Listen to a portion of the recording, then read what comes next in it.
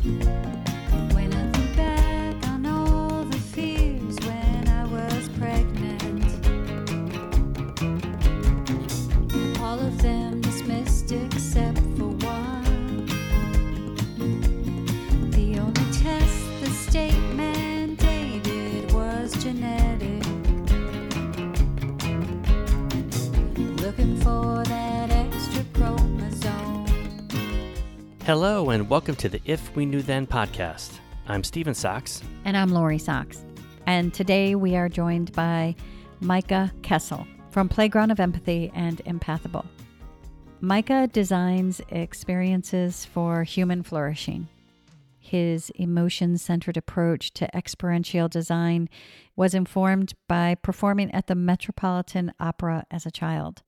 His current project, Empathable, is winner of the Harvard Culture Lab Innovation Fund Award and creates empathy by allowing participants to walk in the shoes of difference.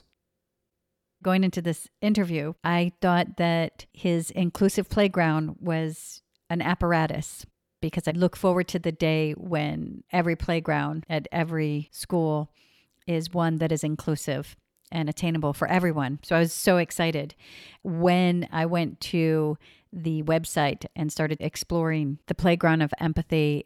This gave me hope for the playgrounds in our children's lives, but beyond the elementary level. This is at the foundation of the playground that we all exist on, creating empathy, honoring people's spaces, the conversation, the words, is something very special to me.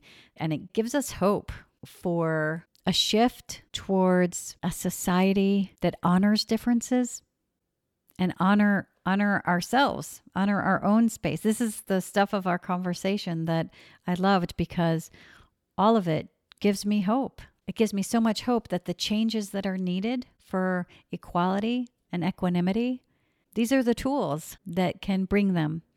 And on a personal note, the insights that I gained from this conversation are all things that I really wish I knew then. So welcome, Micah Kessel. Just trying to advocate. Well, Hey, Andy's Paul. pretty good because he's a... I'm just listening to you talk before you arrive. Hi, good morning. How are you? Which one were you listening to? The one from, I believe they're golfers and they have a child who has Down syndrome. Is that right? Yeah, he's a caddy. Caddy. Paul Tesori. Fantastic. Yeah, what a wonderful assortment of people that you've had on so far. Thank you. We have been really fortunate. We actually started the podcast so no one who came behind us had the same journey that we had, and to put the answers out there that weren't there for us. And really, we're still searching. So as we continue to move forward and come across new things, like we're learning. I think that's the thing, is that we're learning and figuring it out. And it's nice to, sometimes when you learn something, you're the only one who gets the information. But this way, other people can have it Yeah, too. we can share. Yeah, in social science, there's a phenomenon called hindsight bias, which you may have heard of, right? Which is the idea that once something has happened, it's very easy to say, oh, well, I mean, I thought that. I actually had an intuition that that thing might happen, right? But more than often, that intuition is a flashing thought where there were other thoughts that were more important at the moment. And that's why you chose what you chose. So it's so nice to hear how someone else went through something. I couldn't agree more. Yeah, it's like our present conscious deja vu, where you think, oh, I knew that, right? But no, actually. Well, Micah, it's so great to have you here. It's great to be here, y'all. I tested positive for COVID 3 days ago, so you'll hear it a bit on my voice, but I'm really happy to be here nonetheless. I'm so sorry Yeah. you're not feeling well. Hope you feel better. I understand. No, thank you for your empathy. I appreciate it. This is at least 6 feet apart. So I Yeah, think we're all okay. being safe. We're being good. We're being Okay. good. I was so excited to speak with you because when we saw Playground of Empathy, there's a lot of different playgrounds that are actually created that are inclusive playgrounds, so that they're accessible for every child. It's actually something that, as far as a passion, just to have those at every school. So when we first heard the name of your organization, Playground of Empathy, I was like, this sounds brilliant. I want to talk to somebody who's making these playgrounds. And then when I went on your website, first, I loved reading about just how diverse and inclusive and artistically founded your board is. I think it's just such a beautiful, eclectic group that I loved it. And then I watched your videos and I told Stephen, I was like, this is not a playground. This is not like an Well, apparatus. not the type of This is not an apparatus we think of, apparatus yeah. that we're talking about. Right off the bat, I loved your statement that you said, and your vision was to create a community that does not only speak of inclusion or try to understand it conceptually, but is actually able to apply the knowledge and become truly inclusive. And I love that. Mm-hmm. Yeah, wouldn't that be amazing? It's so amazing because I feel like a lot of times, because we fight for inclusion, Yeah. just for an education. The fight that we had all the way through elementary school, which sounds so silly that you'd fight for elementary school, but it was so taxing. And the word inclusion is a word, and then people detach from what it actually means. Like there's such a detachment from the concept, and I think that it's starting to become part of our society. It's starting to become part of the conversation, in film and all of these other areas where they're really bringing attention to diversity and inclusion. It's a word, but I feel like it's it's kind of surface, like it's the leaves instead of the seed of the tree kind of thing. Yeah, and I think that's also a challenge within, DEI or DB&I, right? There's many different acronyms that are used. JEDI is also used, including justice, right? Diversity for most organizations and institutions is so much about bringing in a diverse talent pool, right? Knowing that that's a very important thing. The effects of that from a social science perspective are huge, right? We make better decisions, we problem solve better, but it's very much a cognitive choice that organizations need to make. Equity, in many ways, frankly, for most organizations, is about closing pay gaps, which we're not great at, but that's what a lot of folks are thinking about. Inclusion is actually much more of a nuanced thing in a sense, right? Inclusion and belonging is something that we all want to feel. And our entire lives, we've been looking for ways to be included and to belong in any social group that we've been in. And when we haven't felt that, it's been a challenging experience for everyone, right? And so the space of inclusion and belonging is one of the hardest to apply. Statistically speaking, 75% of programs that teach inclusion and belonging do so with negative messaging, for example. Negative messaging, I think, generally doesn't promote a sense of inclusion and belonging. I would also say that most programs are teaching these things as if they are facts and statistics, right? Do this, don't do that. But generally speaking, those are not the things that also help us feel included and belonging. Inclusion and belonging happens through invitational language, through inspiring language. Would you like to? I'd love to invite you to. I'd be curious about. I'd really love to hold space for, right? This sort of language is the language of inclusion and belonging. And I think that's what we can be focusing on when we're thinking about what it means for everyone. Everything about this conversation makes me so happy because the language that you're using, words are so powerful. We just had a few conversations in a few different episodes about the power of your words. And I believe that because it's at the beginning, a lot of times the beginning of things is kind of sloppy and it's like, you're just trying to find your way. I think that the language that you're speaking about is so beautiful. And this is the transition where your playground of empathy. I think this is where the empathy comes in, because by building the empathy, which is what you do it from the inside. This is what I love about your program, is that you do it from the inside, and it's not something that's put upon somebody, like this is what you're going to do. Because when we do something from the outside, we kind of just follow along the outline in hopes of getting it right. And sometimes we don't know why we're doing it. Sometimes we might use different language and we don't really know why we're doing it. And in doing that, sometimes we can mess up the words at times because it's not coming from the inside. And this is what I love about your playground of empathy. There's an understanding that is grown inside each individual that participates, and that creates an empathy. So there's not a question as to why. It comes from this beautiful place of connectiveness.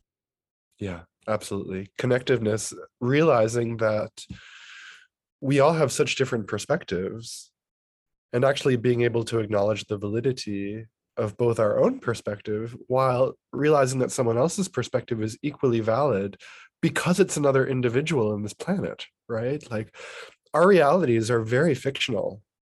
At this moment, I'm a fictional character in your reality, in the reality of your mind. But the thing that we sometimes forget is that you are also a fictional character in the reality of your own mind, right? The way that you think about yourself, the way that you describe yourself, the ways that you do or don't like yourself, your self-critical nature. I think we all know, if we've had friends or partners, right, that the things that we can think about ourselves can vary so much from how other people see us, sometimes for better, sometimes for worse, right? And so the idea of our own perspective being valid, our own view of self being something that is allowed to be considered, can take up so much space in our life.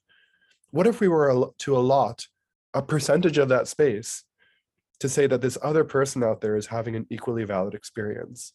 And I think recently, especially, I think about a book written by John Koenig called The Dictionary of Obscure Sorrows. It came out last year.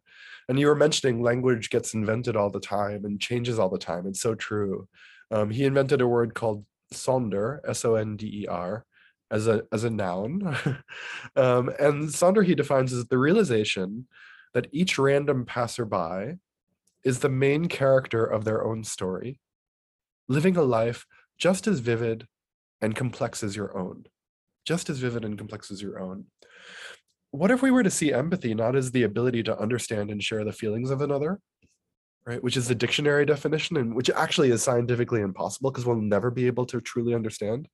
We hardly understand our own experience sometimes, right? But what if we were to see it instead? What if empathy is actually the ability to celebrate the validity of another's experience, right? Crafting the ability to celebrate someone else's experience as valid as our own. I think we need to redefine empathy. And I think that's what Playground of Empathy and what our product, what we've created, Empathable, is really all about.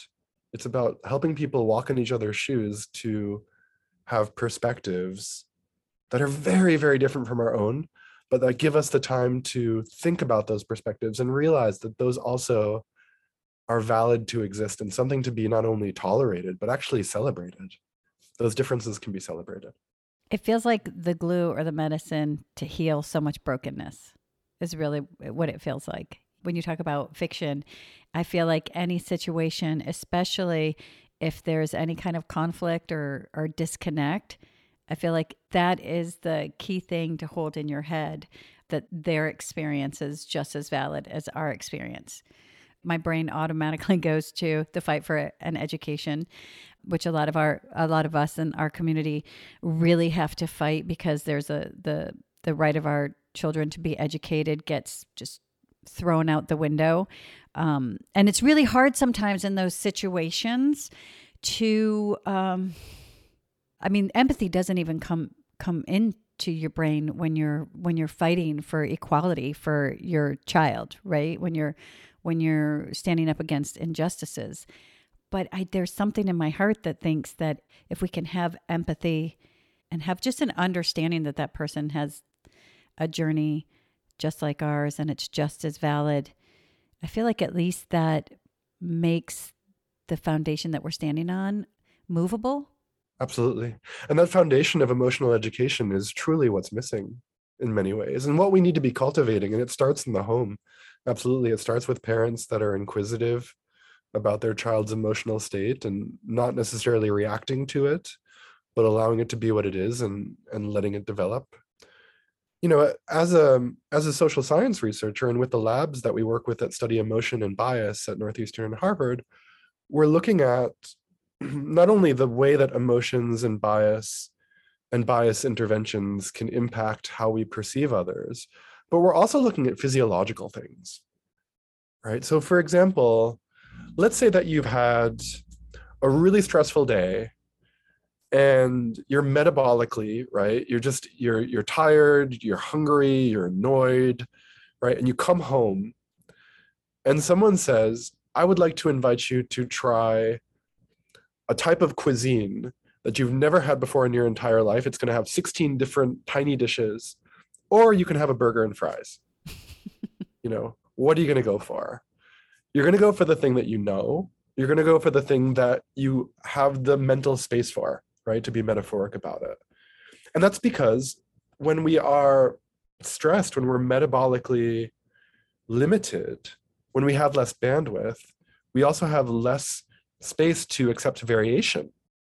And so starting to develop a culture where we can accept variation also means being able to depolarize and de-stress our environments. It really loops in on itself. The more we can listen to each other, the less we elevate conversations to the point of stress, the less stressed we get, the better we'll be able to listen to each other. And that's why it doesn't matter where you go into the loop, but you have to enter somewhere. So in that situation, when you're in an IEP and your bandwidth is very, very limited because you're under a stressful situation, you're basically choosing burgers and fries instead of a bigger conversation. I love the part of the conversation talking about your child's emotions. Like I forget exactly. I couldn't write it down as quick as you said it, but it just struck me right away because as parents, we get stressed trying to, I hate this word, but make something right. We're always judging ourselves. I hear this a lot from parents about, I want to make sure I'm giving the support that they need. I want to make sure I'm doing it right, that I'm giving them everything, because you can feel very isolated on this journey. You can feel like you're always fighting on this journey. And when you said that about, I'm just going to paraphrase, but basically honoring and flowing with your child's emotion instead of judging it or trying to fix it. And I want to go back to that because it was really beautiful. Yeah, totally. And it really ties into the diversity and inclusion work too, because we see diversity and inclusion and belonging and that whole conversation about implicit bias and things like that as something that we need to learn to improve. And that may be true. I'm not refuting it. I'm not even entering that conversation at this moment. What I am saying is that exposure to different perspectives is healthy. Exposure to different perspectives gives life more opportunities to grow. When parents want to help their child and are encumbered by the fact that they're seeing their own bad habits reflected in their child, right? Or they're trying to live by example, but that example isn't always perfect. It's often the fact that we live in very homogenous environments, right? We're underexposed to different variations of our way to do it. And so our child gets our way and they get maybe the way of their peers in school, maybe only a limited view of those peers, depending on how diverse our group is, right? And so as a result of that, there are so many options of how to solve a problem, of how to deal with the frustration that we could have access to if we allowed ourselves to be curious about diverse viewpoints. And those diverse viewpoints are held by generations of cultural understanding that happen in different countries, right? We know that if you're from Ghana, or if you're from Italy, or if you're from China, you'll have such different ways of perceiving life and solving problems and considering conversations. We forget that there are microclimates that, in our neighborhoods, in our homes, by and large, there are also those different cultures that we could be drawing from. If we were curious about different ways of solving things, we could learn so much. And I think we often make the mistake to think that when we're hearing someone else's perspective, that we need to agree or disagree. But that entire idea of agreeing or disagreeing is based on some sense of an objective truth, when we already know that most of truth is subjective, right? So what if it's not about agreeing or disagreeing? We're one of the only programs that doesn't ever tell anyone they're right and doesn't ever tell anyone they're wrong, doesn't ever tell anyone what to think. Imagine that. For those of you who have gone through a diversity training of some sort, imagine going through and not hearing anyone once say, this is what you should do, this is what you shouldn't do, and this is why you're wrong, which, by the way, creates a lot of defensiveness and pushback that nobody speaks up about. That doesn't help. Instead, what if the answer to most things were, thank you so much for sharing that perspective. It's deeply appreciated. Realizing that the person who's sharing it in that moment is not a static person, just like we're not static. We all change. They're going to process that information. Mm-hmm. So when we hear things from different cultures and we give ourselves time not to say, oh, I like that or I don't like that because, Instead, we say, okay, I'm hearing this perspective and I'm grateful for hearing a different perspective. Let me sleep on it. Let me go on a walk. Let me wait a few weeks and forget about it and see when it comes up. And watch how that changes your child's life, right? Watch how that changes the way that you interact with your spouse or with your colleagues or peers or manager. See how that variation can create a greater celebration of life itself. That's what I think we need to encourage people to do as a solution to diversity and inclusion and as a solution to the polarization that we have in this country at this moment. I love the thought of not having to be right or wrong. I think that's so freeing. Well, that's truly taking out any judgments if you're just listening and then letting it come into your life whenever and however it does.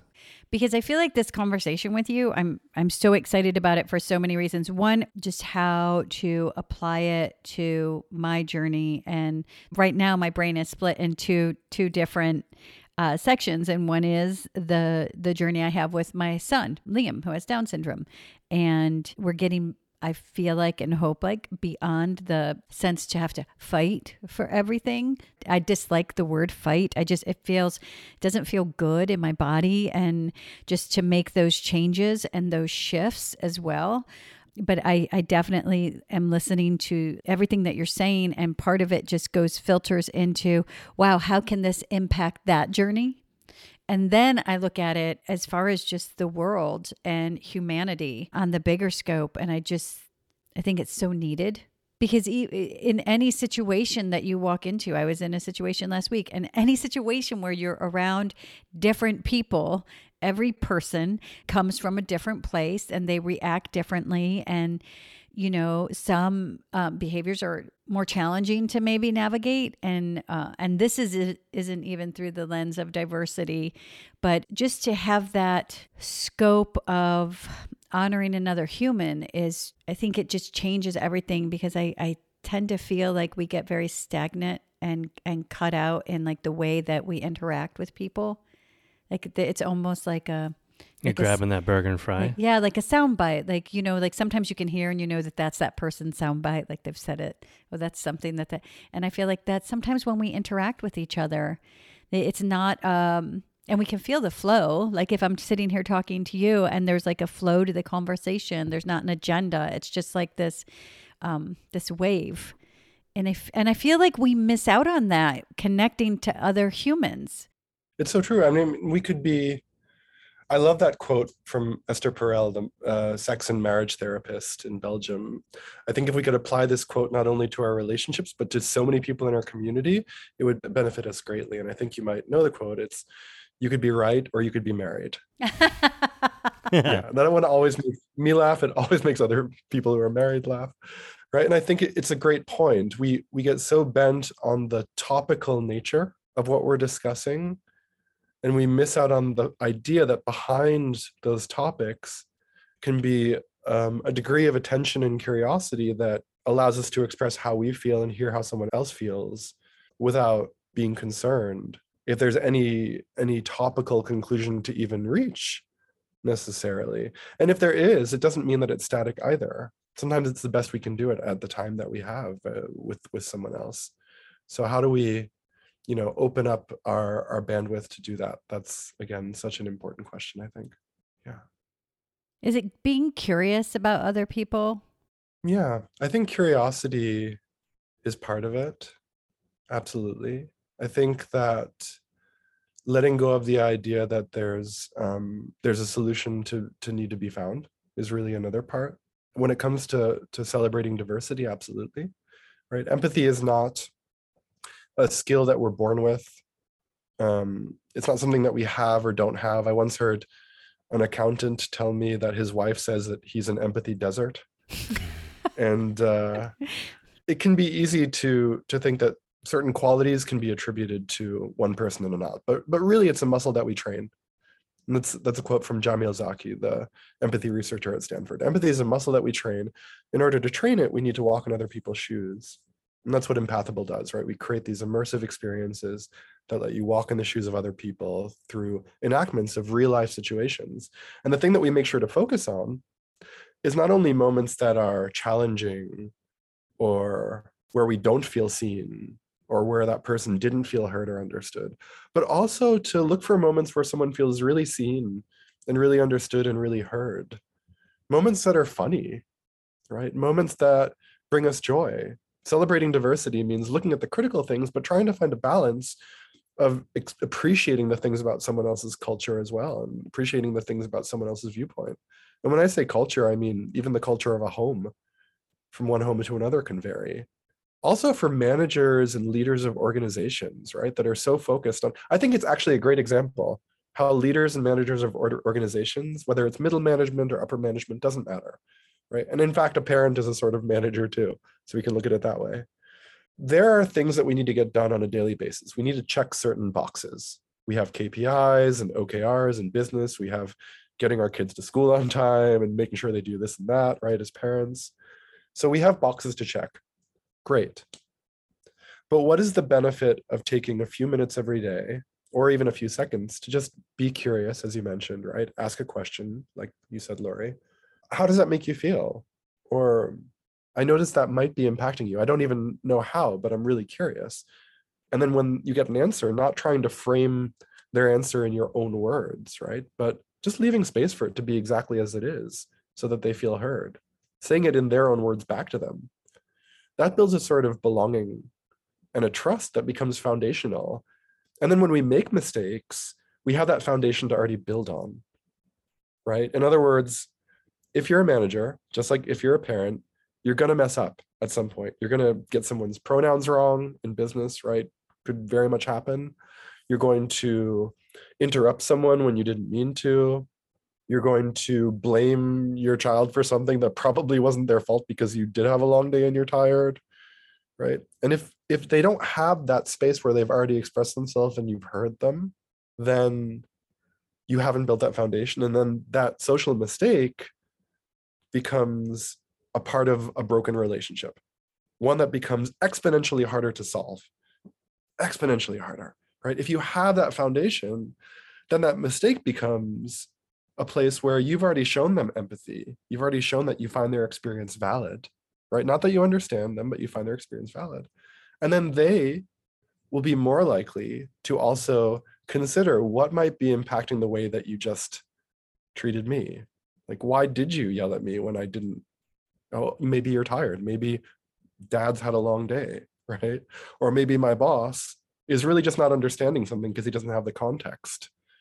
Or maybe my boss, he or she or they have had a long day, or maybe my boss is just not aware of this topic, and that's why she said that thing that I don't agree with. But I still feel comfortable to go to her afterwards and say, hey, I know you're my boss, but I also really want, I want you to know this because it matters a lot to me. That's what creating space does. It creates a foundation of belonging and cultural belonging that we can build on as a community. Because if we don't have that foundation of trust, then someone says something and we're just affected by it and we take it at face value. And there is a bit of it does break it more, I guess, is the only way I could think. Like you just look, and that comment, whatever it is, becomes that person. And then that person is no longer someone with an experience as valid as ours. They're just that person who said that thing, or that person that's just not kind, or whatever the situation is. And then whatever label you put on them, right? Whatever label, and then it's broken. That connection is broken. Yeah It's so challenging to have the perspective that if I were exactly in their position in life, if I had all the experiences that they had, if I was born in the exact same environment that they were in, I'd probably do very, very similar things. That's such a hard perspective. It's easy to take when it's a slight infraction or when it's a little social mistake. It's hard to take when we really feel we've been wronged. And none of this is to say that we don't need to learn how to create boundaries for ourselves that do allow us to stay whole and allow us to recover if we've been triggered or hurt, right? That's also very important. But at the same time, at some point in the processing and in the healing of a community, I think it can be really helpful to take that time to really consider that perspective as if we could have done it ourselves. So, Micah, my question is for parents who, when you mentioned about it's hard when you've been wronged, for parents who are fighting for their child, and it's really challenging when, especially in the world of diversity and inclusion, our children with Down syndrome, like our son's civil right to an education was ignored, was withdrawn this year. Like that we don't care. This is just what we're doing. In that situation, how do we find empathy in situations like that? Because that's what parents in this community really experience. They experience violations, but with no regard to what's being done. It's like, I'm just going to do because I know I'm going to get away with it. But I feel like the empathy would actually help the parent. Like if I could have empathy for that person who just did that, but how do you find empathy in that kind of situation? Yeah, let me ask you, Lori, when you speak with other parents of children with Down syndrome that have been privy to similar challenges, what is that like for you? I get so sad. Because honestly, the reason why we created this podcast is a lot of what we experienced was just so hard and heartbreaking. And you have this beautiful human who's your child who definitely doesn't fit into the box they put them in. But this box creates boundaries in his life that you're having to tear down, of course, until he is able to tear down for himself. And you go through it hoping no one else is experiencing this, and you fight for it, hoping your fight changes things that for people who come behind you. And then it's so hard. Just the stories are still so abundant, and it makes me really, really sad because if we could change the path for one person to not feel that kind of pain, that's really why we're on this journey. That's why we have created the podcast. So when I hear other people are experiencing it, I want to take their pain. I want to change it. I want to empower them. I want to make it right. These are things I want to do for them. And that's why I ask you, because I think that, I'll always tell my daughter, you forgive people, you hold that you hold the peace and the love in your heart for you, because it really heals you. In a way it heals the world too, but like for you as a human, you're kind of freed from the stuff that weighs on your shoulders. And so that's how I feel. I feel really sad. Yeah, I hear you. I mean, first of all, I want to say that sadness belongs here in this moment with us, with the three of us, and with everyone who's listening. Let's just take a moment, literally, 2 seconds of radio silence. I don't think that's too much to ask, to just say that sadness belongs.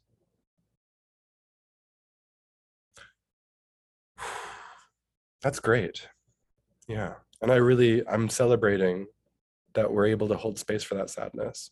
So that's one thing that I'd say. Another is that it seems like this work that you're doing is part of that solution. And I'm hearing that. And a third thing is that we often think that trying to sway the most oppositional forces in our life is of a lot of importance. We put a lot of importance. And why do we do that? Very understandable reasons, right? They're oppositional. They create stress. They hurt us. They get in the way of our children's futures. These are really reasonable and understandable reasons, right, for why we focus so much effort and energy onto them. From a social science perspective and from a group dynamics perspective, I would say that exerting that same amount of energy and effort into people who are actually pretty similar to us in our viewpoints, in our understanding, people who might even look and act similar, and helping them understand your perspective, because they don't have to actually do so much to understand it. Sometimes it's just about educating them, or sometimes it's about, right? And this is why I think things like petitioning and protests can potentially be so, and historically have been so powerful, because if we can get folks together who are already aligned, or let's say they're almost allies, And we can take those almost allies and turn them into active advocates. That's a really efficient use of our energy. And it's much more replenishing because we're taking only one piece of information and trying to help someone learn that information. Whereas taking someone across the bell curve, across the spectrum, and trying to pull them towards you, you might win that battle. But if you've exerted so much in order to get there, right, then is the cost worth it? That's a good question. And yes, that might mean that oppositional force stays oppositional and you won't win that battle. But in the long run, in the world of 100 choices every 6 months that you make, if those choices, the energy towards those choices is put into finding the almost allies and turning them into active advocates, I theorize, and I think colleagues would as well, it will be more generative, it will be more replenishing, you'll be able to retain resilience a lot more. And resilience is so important. I think we overestimate how resilient we are. I think we're actually less resilient than we think. And so it's important to put ourselves in an environment with people that we can empathize with, that have slight variations, and learn from them and have them learn from us, and then rally together. And I think that, when it comes to protests and petitions, often it gets to the point where the opposition is so bad, where people have been fighting the opposition so much that fury and that outrage then becomes the core entity of the protest, right? Or of the petitioning, or of the social group. And again, it's not a conversation that I feel comfortable in engaging in terms of whether that's right or wrong. But I will say that peaceful protest, or right, groups that are understanding how to engage with each other as a force, and then go to the oppositional body as a force, and go to the oppositional body with empathy as a force. Can you imagine that? Can you imagine what that might do to conflicts, even at borders with countries of high conflict areas, with huge challenges in terms of how refugees are treated? Can you imagine how that might impact immigration, or how that might impact, again, the way that we marginalize disability? So effort towards the almost allies, turning them into active advocates, that's my TLDR of your question. What's TLDR mean?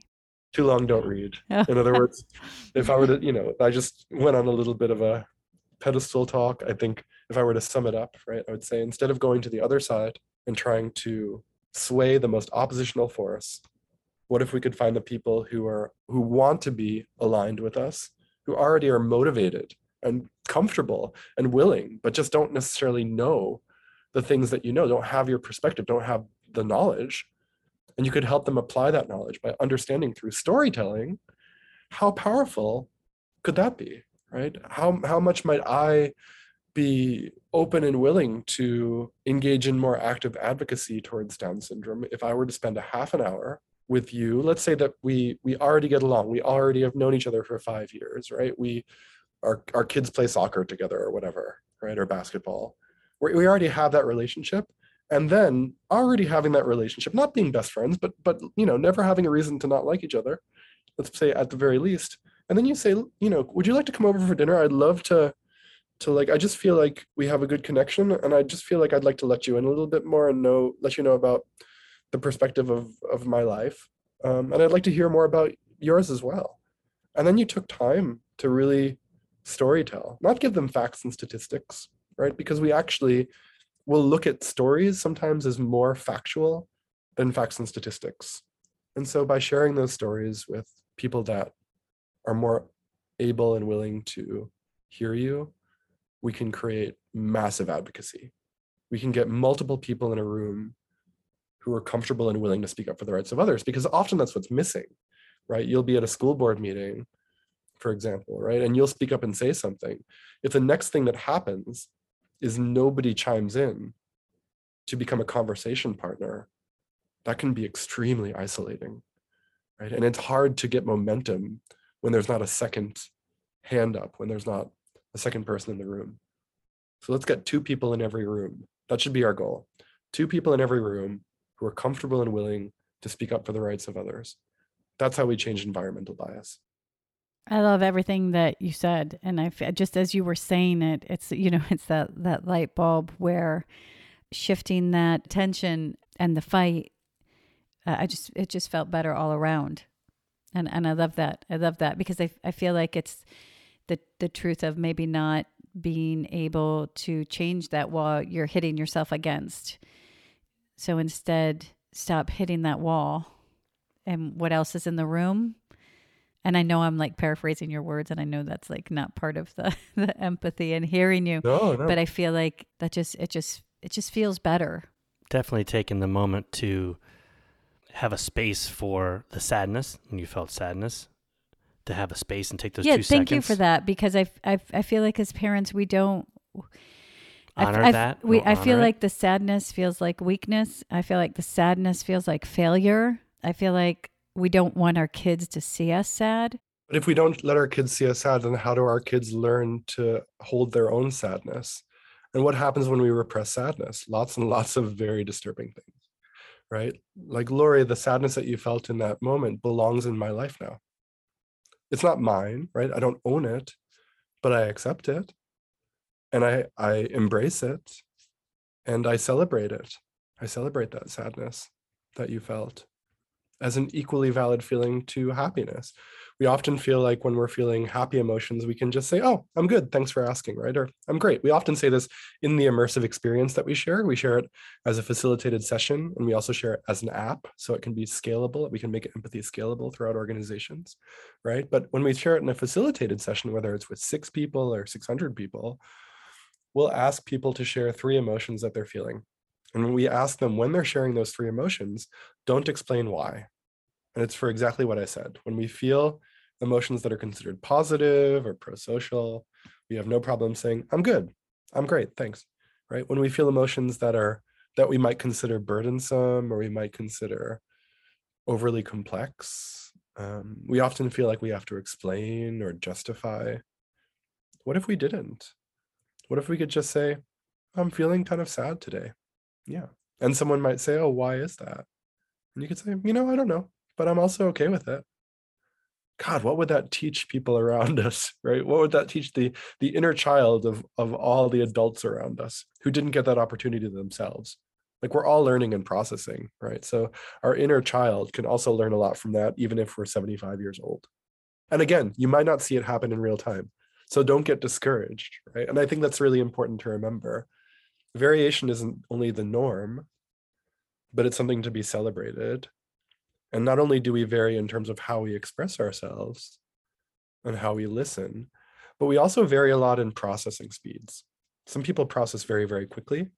Some people take a long time to process, and not one is better than the other. They both have benefits in our society. They both have benefits towards better problem solving and innovation and so forth, right? So you might say something to someone like, I'm having kind of a sad afternoon. I'm just, giving myself some space to feel that, but I also want to welcome you in this space and just let you know. And, I don't need to solve it or anything. I'm okay with it.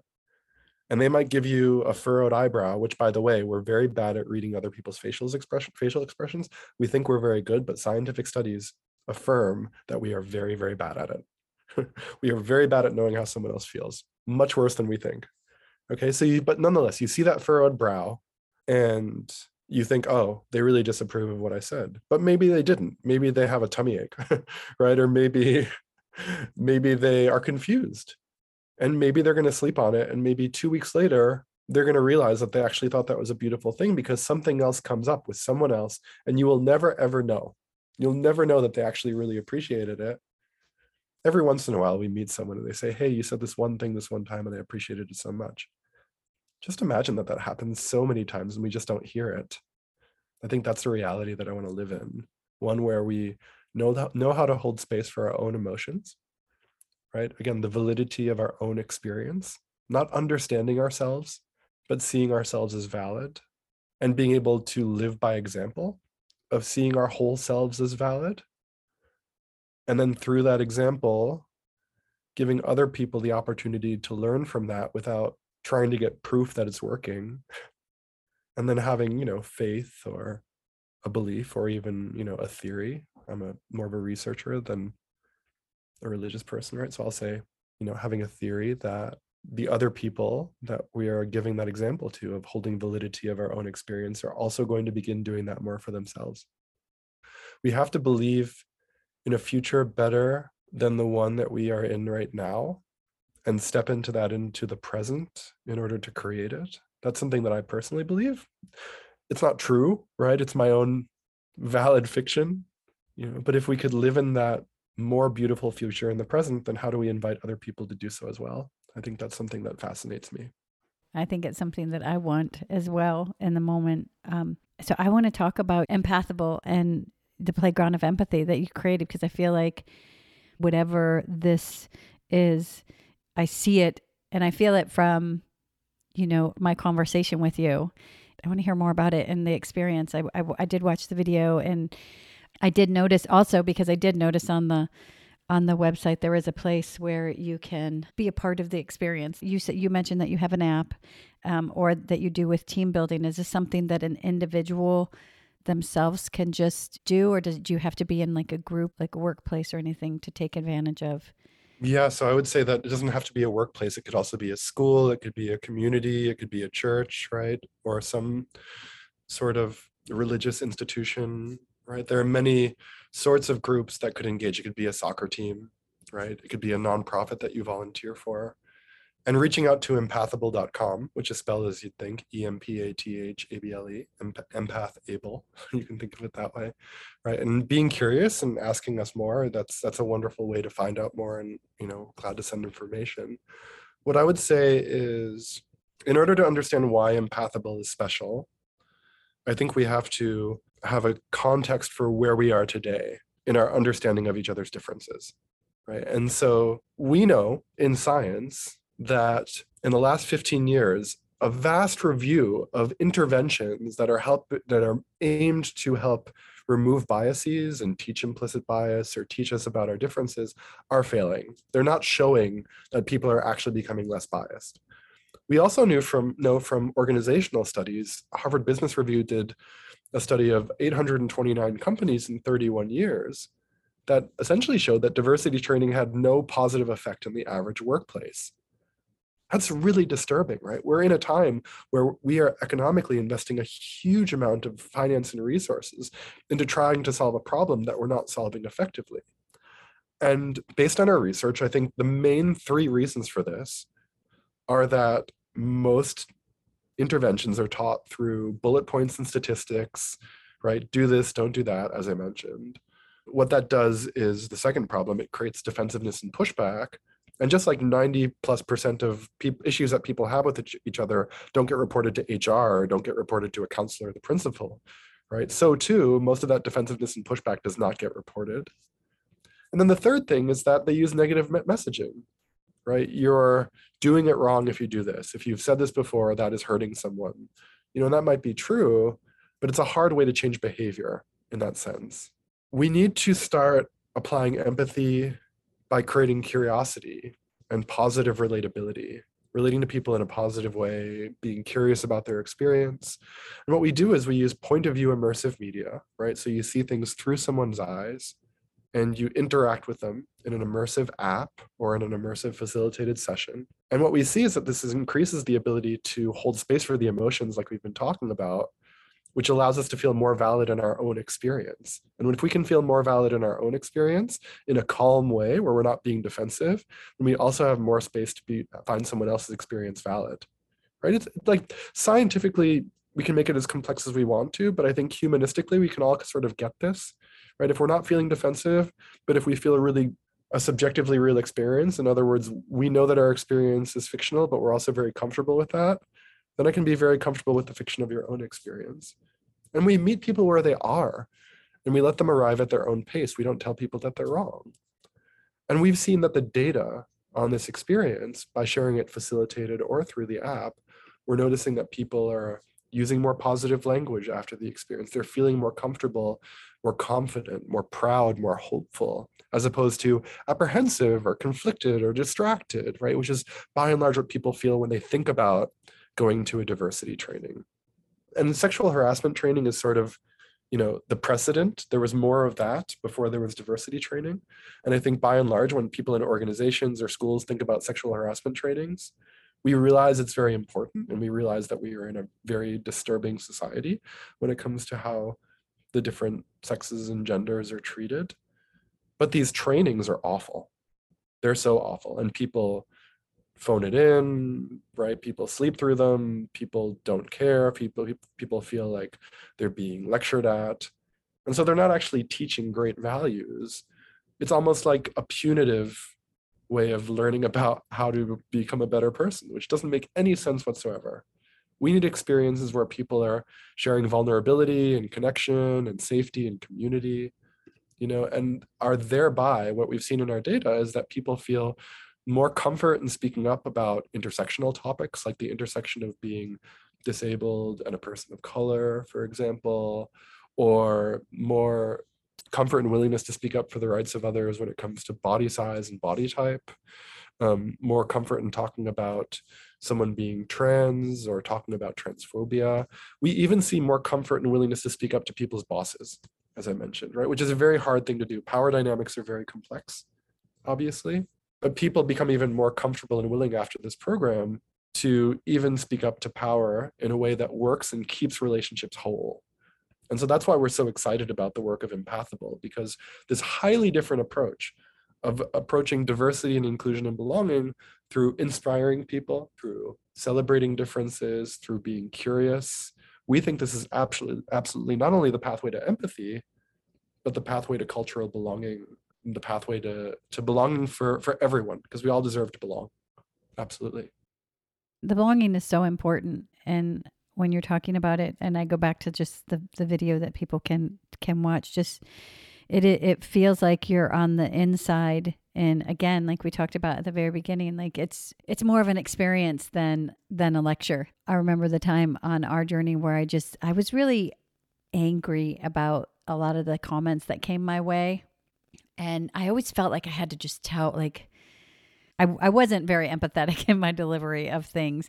And I did have a light bulb moment where I was like, the anger is not going to do anything to change anything at all. And I have to have some kind of compassion when delivering my message as to why those words hurt, or everybody's so happy, but my child doesn't have the same leisure as yours on the first day of school. We don't have that same confidence and celebration that summer's over, nor over the summer do we get that same ease. This is what we have to prepare for the next year. We have to do all these things. And it helped me to come from a softer place, really, of explaining and not being mad that someone didn't understand. And I think that's one of the things that I really loved, even though your video was very short, just that feeling that you were on the inside and experiencing maybe the feelings of what someone else would feel, and so many questions. Like there is one, and someone's walking and they move out of the way, and she says, "Why did you move out of the way? You don't have to move out of the way for a white person. They're not going to move out of the way for you." And I thought, gosh, that's just I wanted to finish that conversation. I wanted to hear the rest of that conversation. And it's beautiful to want to know, because those feelings are so valid.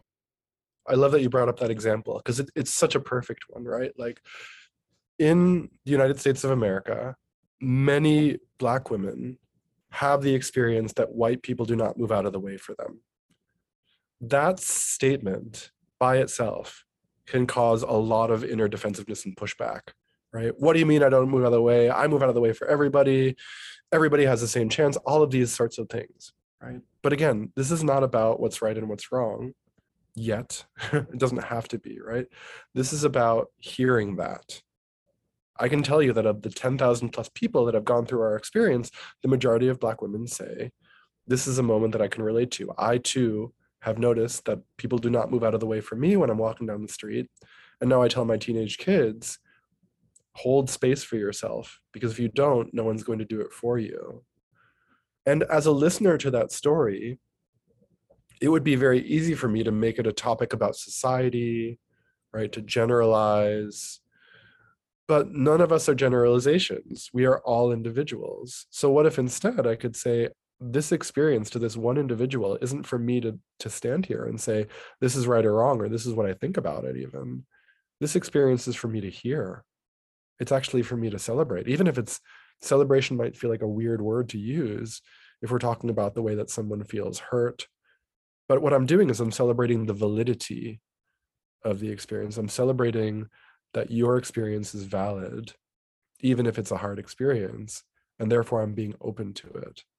And what we've seen are people respond to that by, I can say at one nonprofit, we share that moment in time, that particular experience of someone not moving out of the way for a Black queer college student. And there was a white man, boomer generation, who I think was in a position of management. And he said, I've never thought about that a day in my life. Is that a thing? And then a Black female colleague of his, maybe 10 years younger, and say in her 40s, responded and said, yeah, that's a thing. I think about that all the time. I've thought about that every single day of my life. Okay. Then he said, really? Which might sound ridiculous, but actually it's true curiosity and surprise. To which she said, yeah, really. And now that I have teenage daughters, I talk to them about it because with COVID, moving out of the way means moving on the street. And then he said, I'll never forget this. He said, well, now I'm definitely going to move out of the way for you when I see you in the hall at work. And then she said, yeah, you better move out of the way for me when you see me. And they laughed about it and they had a great time. They had a great conversation, and again, they had that foundation of two colleagues that already seemed to get along very well, but something dramatic had shifted in that moment. And we got to witness it.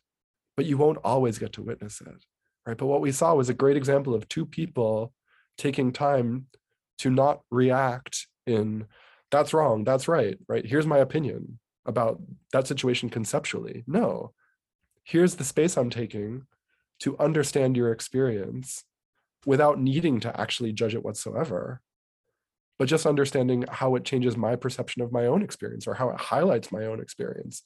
Another person at a municipality in Texas, in a very, very small town, and the location doesn't matter, except that it you might consider that it might, but that's not for here and now. Saw that same experience, and she said, I just thought that was rude. Everybody has the same chance. And we said, thank you so much for sharing that perspective. And then we came back a week later, and she said, I still think it was rude, but it's changed the way that I've been walking down the street. I've noticed I've been walking down the street differently. Again, we vary in the way that we process, and sharing this experience with so many organizations, everything from Fortune 50 companies to really, really small elementary schools, middle schools, I should say, has taught us that when you give people time and you don't create defensiveness and pushback in them, and you don't tell them what their experience should be, you just tell a story about your own experience and you don't compare it to theirs. You're giving them the opportunity to absorb that in a way that might be comfortable for them, and then gives them the opportunity to change their viewpoint over time, even if you don't see it. So Laura, even what you said about, my child doesn't necessarily have the same opportunity as your child might put, and I'm not saying there's not a right or wrong here, right? Advocacy can be different for everyone. But what if you didn't compare it to their child, which then put them in the perspective of wanting to talk about, well, my child, doesn't have it easy either because of this. And that might be true, but that's the point. We're not in like a trauma competition here, right? What we're trying to do is help someone understand our story. So let's do that through storytelling. Let me tell you the story of the day that I registered for the first day of school with my child. And let me tell you that story just from my own perspective. I'm not saying this is right or wrong. I'm not looking for anyone's opinion on what I should have done differently. I just want you to hear me. Are you available to do that? Wow, right? That would be really cool, I think. And again, there's not one right way to do things. I'm not here to tell you that you shouldn't tell someone to go jump in a lake sometimes, right? Because the variation with which we're advocates is also important. There are moments for many things, and those also help us as a society. But I think a pathway that keeps resilience for me is one where I don't compare experiences. I try and tell my story and realize that by telling that story, people will see it more as fact than they will if I say, statistically speaking, children with Down syndrome are challenged with this and that, and this is one of the things that they go through, and here are the reports that show it. All well and good. And the story is what's going to get people to really move and really understand and really relate. It just seems to be how we're wired, right? It's not universal. These traits are not universal, but I would say we live in a society, and so we have grown a culture that adapts storytelling as fact. Something really good to consider, I think, and how to become advocates for our children and our peers and each other. Micah, we thank you so much for joining us today. We hope you feel better. Yeah, I hope you feel better. Thank you. I loved our conversation. I was looking forward to it. I was so looking forward to this because I see something like what you've created, and it's one of those things that gives hope for the future. You know, it just gives me hope of the change that's out there, and it just makes me happy. That means the world to me. That hope is what I hope we can all thrive on as well. And thank you both so much. It's been wonderful speaking with you. I've really enjoyed it. For those out there that are curious to know more, again, you can reach out to us through empathable.com. That's absolutely the best way to get a hold. Or you can go to playgroundofempathy.com, right? One is our nonprofit arm and help serve communities that can't necessarily afford this experience or can't afford it at cost. And also does a lot of scientific research into understanding how interventions like these can be improving the practitioner community, but also the academic community. And that's really important to get this work done and to get policies better too. Thank you, Micah. Thank you both so much for hosting me. It was really wonderful to be with you. I appreciate it. Please follow us on Twitter at If We Knew Then Pod, and you can drop us a line on our Facebook page at If We Knew Then Pod, or visit our website, ifweknewthen.com, to send us an email with questions and comments. And you can join our mailing list there and get alerts of future podcast episodes. All these links will be added to this episode's show notes. Thank you again, and we look forward to you joining us on the next episode of If We Knew Then.